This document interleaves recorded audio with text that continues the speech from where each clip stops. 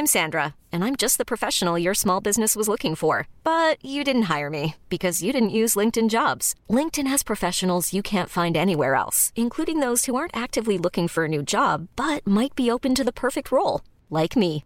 In a given month, over 70% of LinkedIn users don't visit other leading job sites. So if you're not looking on LinkedIn, you'll miss out on great candidates like Sandra. Start hiring professionals like a professional. Post your free job on linkedin.com/achieve today. Wow. Nice. Yeah. What you're hearing are the sounds of people everywhere putting on Bombas socks, underwear, and T-shirts made from absurdly soft materials that feel like plush clouds. Yeah, that plush. And the best part? For every item you purchase, Bombas donates another to someone facing homelessness. Bombas. Big comfort for everyone. Go to bombas.com/ACAST and use code ACAST for 20% off your first purchase. That's bombas.com/ACAST. Code ACAST.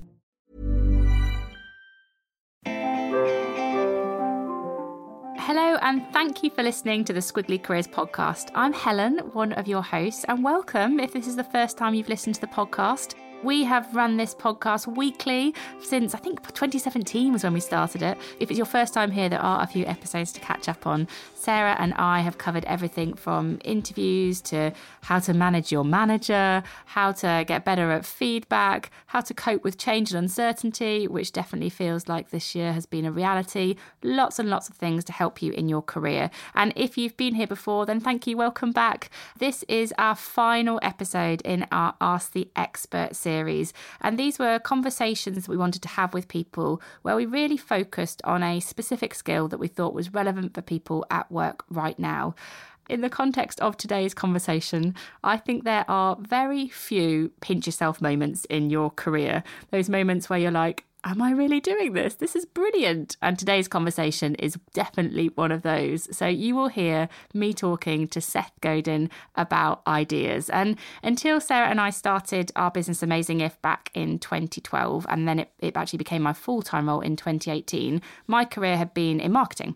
And Seth Godin is a leading voice for marketeers. He's an entrepreneur, he's a best-selling author and a speaker. He's launched one of the most popular blogs in the world. He's actually written 19 best-selling books, quite daunting as we are embarking on the writing of our second one. Some of his books really have been most influential for me are Linchpin, Purple Cow, I mean, how to name a book, eh?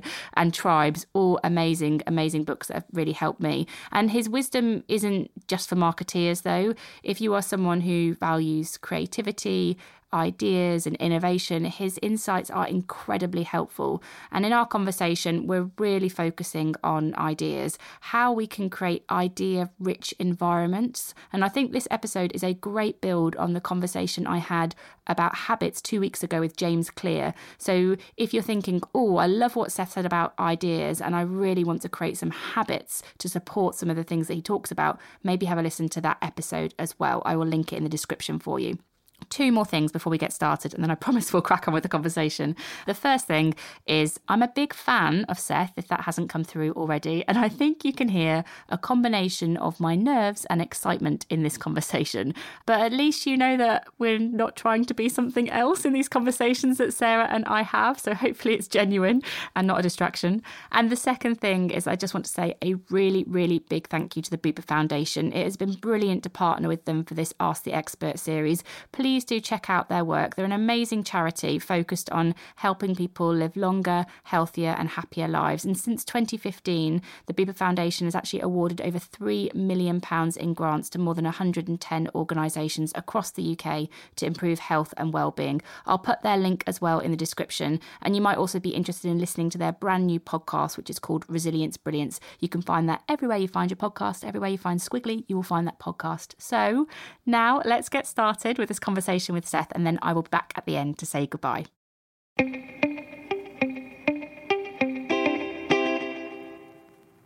Seth, welcome to the Squiggly Careers podcast. Oh, it's a pleasure. Thank you so much for being here. I thought we could get straight into this topic of ideas, and I wanted to talk about a quote that is in your new book, The Practice, where you say, the industrial system we all live in is outcome-based. It is about guaranteed productivity in exchange for soul-numbing, pre-directed labour. In the context of these outcome-based environments, What do you think is the impact of that on cultures where we might want more ideas and more creativity? Well, creativity I define as doing generous human work that might not work. Because if you're sure it's going to work, it's not creative. It's the might part that's hard. And that's why we seek reassurance. That's why we invented writer's block. That's why we give grades in school. That's why the whole idea of a career being squiggly somehow feels off, because it's supposed to be a straight line. Because if you do what you're supposed to do, you're going to get what you're supposed to get. None of that is true. It's all nonsense. That in fact, what we need to do, particularly during times of change, particularly during times when people want to retreat, is be generous enough to show up with something that might not work, regardless of whether or not it works, we get to do it again. So it doesn't mean you're entitled to succeed with whatever you do, but it means that you can't reverse engineer everything. Because if you try to reverse engineer it and say, I'll do this if it's guaranteed to work, then you're back in school asking the question, will this be on the test? Because the question, will this be on the test, means I don't want to do it, but if you promise me an A, I'll pay attention. And that's no way to live your life. I would love to know if you had a perspective on how we create organisational cultures where ideas can thrive. Like, what do we do that kills them and what do we do that cultivates them in companies? So I think there are two ways to create cultures of ideas. One of them is be creative or you're fired. And there have certainly been examples of that. There were people who were summarily dismissed at Apple on a regular basis because they just wanted to be told what to do. I think it's more humane to create the other kind of environment. It is not one of reassurance. It is not where you tell people whatever they're working on is going to work, because that's just lying. It is a culture of belief. People like us do things like this, that when you walk into this place, you start to believe that it is possible, that the uphill battle is not as uphill as it might be somewhere else, that expectations are set, that the kind of person that we hire and that we hang out with is the kind of person who cares enough to do something that might not work. I think there's an interesting relationship between ego and ideas, where people fall in love with their ideas and they become so attached to it, even if it might not be a very good idea. And I'd love to talk to you a little bit about what you think about ego and ideas and when ideas should be killed. So ego strength is important and has almost nothing to say against it. Ego strength is belief. But ego, just for its own sake, means you need proof. You start acting like a diva. It means you stop listening to signals from the marketplace. That is a real problem. So when I talk about attachment, I'm bringing up someone like Chögyam Trungpa Rinpoche, who said, the bad news is that we are falling and falling and falling. But the good news is there's nothing to hold on to. And once you acknowledge that there is nothing to hold on to, then you stop seeking something to hold on to. And that is the key to attachment or unattachment. To say, I made the best record album I could, and I'm not going to pay attention to the reviews because I already made the record album. I am not attached to whether you like it or not. I will learn from whether you like it or not, but I am not sitting here willing it to work because that is a waste of my cycles. I also have a kind of a thing that goes around my head about the idea of idea alchemy. So my business partner, Sarah, is amazing at ideas. I mean, she generates them constantly. She shares them regularly. There's an overwhelming number of ideas. I am good at putting ideas into action. So I think if I didn't have Sarah, I wouldn't have that stimulus to be able to make things happen. And if she didn't have me, she'd probably have this like bank of lots of ideas that might not go to as many places. And so I see this kind of like idea alchemy, as I would call it, where you have two people that have these quite different skills and they make ideas happen. And I wondered whether you thought that that was really good in teams, that we should try to cultivate these different skill sets to take an idea from something in someone's head to something that's a reality, or actually it would be better if one individual was able to do that for themselves so their ideas weren't dependent on it connecting to another person.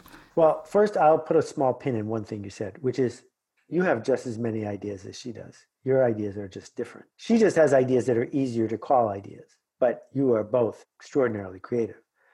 I think appropriate partnerships are magic and part of what makes us human. And there are very few examples of people who can go from soup to nuts, very few. and creating an environment of mutual respect and forward motion, don't blow that. That's great. And no, I don't think it's for everyone to think of the new UI, but I think that it's for everyone to say, this could get better. Where am I going to contribute? It reminds me of something that I heard Adam Grant say on a podcast, where when you talk about it as magic, you know, when you find this sort of magic and this, the thing I call like alchemy, and he talked about when teams are really effective, what tends to happen in organisations is that they promote an individual from that team to go and do something else. And in doing so, you sort of destroy this magic of the team. And the podcast that I was listening to, he was like promoting the team because there's something magic going on in that team that you should keep. Yeah, and it may be that we've misunderstood what promotion even means. A pyramid, by its nature, has different things happening near the whatever you call the top versus whatever you call the bottom. And the industrial system uses that structure to offer status and money to people who comply. But a team that's thriving is probably spinning off plenty of value. And you can probably give those people their fair share of that value without doing that thing of, oh, now you stop creating and you start managing, because that is where the real problem comes when we start promoting people, is we take them away from the work and get them to just tell other people what to do. In my mind, I'm thinking about the quality of ideas. And I know that there's a quote in your book where you say, you don't need more good ideas, you need more bad ideas. And befriending your bad ideas is a useful way forward. I think we often try to sweep the bad ideas under the carpet. So the idea of befriending them sort of intrigued me. I'd love to know a little bit more about why that's a good thing from your perspective for people to do. If the bad ideas are your enemy and you are afraid of them, or they are afraid of you, they won't show up. And if they don't show up, they're going to block the good ideas that are standing right behind them in line. If, on the other hand, you say, for every 8 bad ideas, a good one comes along, you should applaud every bad idea because it's one step closer to a good one. And so the bad idea is a vindication that you are a trained professional who's willing to work their way through things that might be a little embarrassing on their way to the good stuff. And, you know, I've failed more than most people. I am thrilled at all of those failures. My colleague and friend, the late Isaac Asimov, the man who invented the modern robot, published 400 books in his lifetime. And he told me the way he did it was he sat down every single day in his living room with a manual typewriter and typed for 6.5 hours. And almost all of that typing was worthless, but he didn't know what was worthless until after he typed it. So treating ideas as more like something you play with. So you put it out into the world to see whether it connects with what someone else is thinking, to see whether it finds its audience, to see whether people enroll with that idea. Is that what we should be doing more? Just putting small ideas in and seeing what catches and not worrying about the quality of the idea, but kind of the more you do, the more you'll see what catches? Well, except you use the word quality, which is another trap, because quality means 3 different things. Quality might mean expensiveness, like Louis Vuitton, luxury goods. But quality could also mean what it's supposed to mean, which is suitable for its purpose and keeping its promise. So if someone says, what's a better quality car, a Rolls-Royce or a Toyota Corolla? The correct answer is a Toyota, because it reliably does what it said it was going to do. Whereas the luxury brand definition is a Rolls-Royce. But we're talking right now about suitability. And then there is the quality of perfect, which is not about quality at all. The quality of perfect is a place to hide, because it will never be perfect. So we don't ship crap, but what we do is show up and say, I made this. I need to find out if I'm on the right track. How do I do that? So, you know, if you think about, I don't know which part of Virgin you worked for, but let's say it was the airlines. All the planes are the same, right? He made a mistake with some of the reclining seats that cost hundreds of millions of dollars. But what many people who flew Virgin remembered were the little silver salt and pepper shakers. How much did it cost to find out if the silver salt and pepper shakers were a good idea? Just make a set for one flight. See what happens. It's not a life or death decision. Just see what happens. If you want to figure out the best way to greet a customer who's arriving for a flight, try it out on 30 people in a row. See what happens. The risk is really low, other than the noise in your head. What do you think are the best inputs that people listening to this podcast could start to spend time with, whether it's people or things or sources, whatever it is, that can stimulate more ideas for them? So to be clear, the first 6 months I had a blog, 100 people read it. Every blog starts with fewer than 100 people, every single one. So you don't get to 1 million unless you start with 100.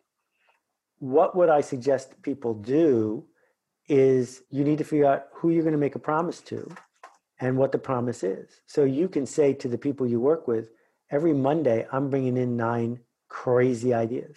And now you're doing it for 6 people, but you're still on the hook. You can say, I'm going to start a podcast, but I'm not going to put my name on it. But there's going to be a podcast from me every day or every week. I got 0 risk because they're never going to know who it was. And I'm just going to speak something once a week. And there it is, a testament. You can do Julia Cameron's morning pages and no one will ever see them, and see how long your streak can go. But the point here is not commercial success. It is simply exercising the muscle. So, very last question to you, and it is a question that we ask all of our guests, which is about career advice. So we ask all of our guests, what is a piece of career advice that you think would be useful for our listeners to hear and might help them in their squiggly career? 2 words, pick yourself. The career of 2020 and beyond is not a series of jobs with painful unemployment in between. It is a series of projects. And if you can do a series of projects with one boss for the rest of your life, fine. If you can do projects with never having a boss, fine. But you make projects. You don't have a career that is a series of jobs that point to something. And the arc of your life can be defined by the scale and impact and quality of your projects. So go make some projects. So I hope you enjoyed the conversation as much as I did. Please let us know what you think. You can do that on lots of places. At AmazingIf on Instagram, you can let us know there. Kind of follow us and then send us a message and then we'll see that. Or you can connect with me, Helen Tupper, on LinkedIn and send me a message there. Or just email us, whatever's easiest. That's at Helen and Sarah at squigglycareers.com. But we'd love to hear what you think about this episode and any of the others that you've listened to as well. And as I said at the start, this is the last conversation in our Ask the Expert series.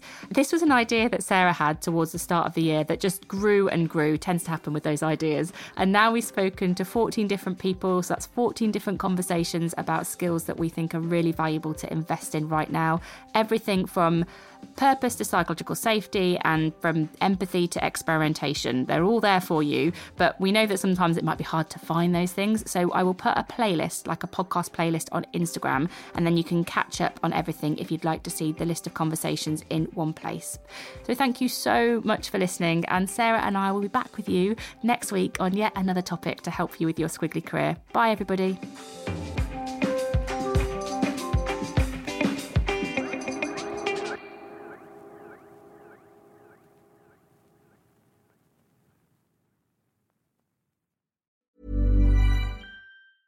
Even when we're on a budget, we still deserve nice things. Quince is a place to scoop up stunning high-end goods for 50 to 80% less than similar brands. They have buttery soft cashmere sweaters starting at $50, luxurious Italian leather bags, and so much more. Plus, Quince only works with factories that use safe, ethical, and responsible manufacturing. Get the high-end goods you'll love without the high price tag with Quince. Go to quince.com/style for free shipping and 365-day returns. Hold up. What was that? Boring. No flavor. That was as bad as those leftovers you ate all week. Keke Palmer here. And it's time to say hello to something fresh and guilt-free. HelloFresh. Jazz up dinner with pecan-crusted chicken or garlic butter shrimp scampi. Now that's music to my mouth. HelloFresh. Let's get this dinner party started. Discover all the delicious possibilities at HelloFresh.com.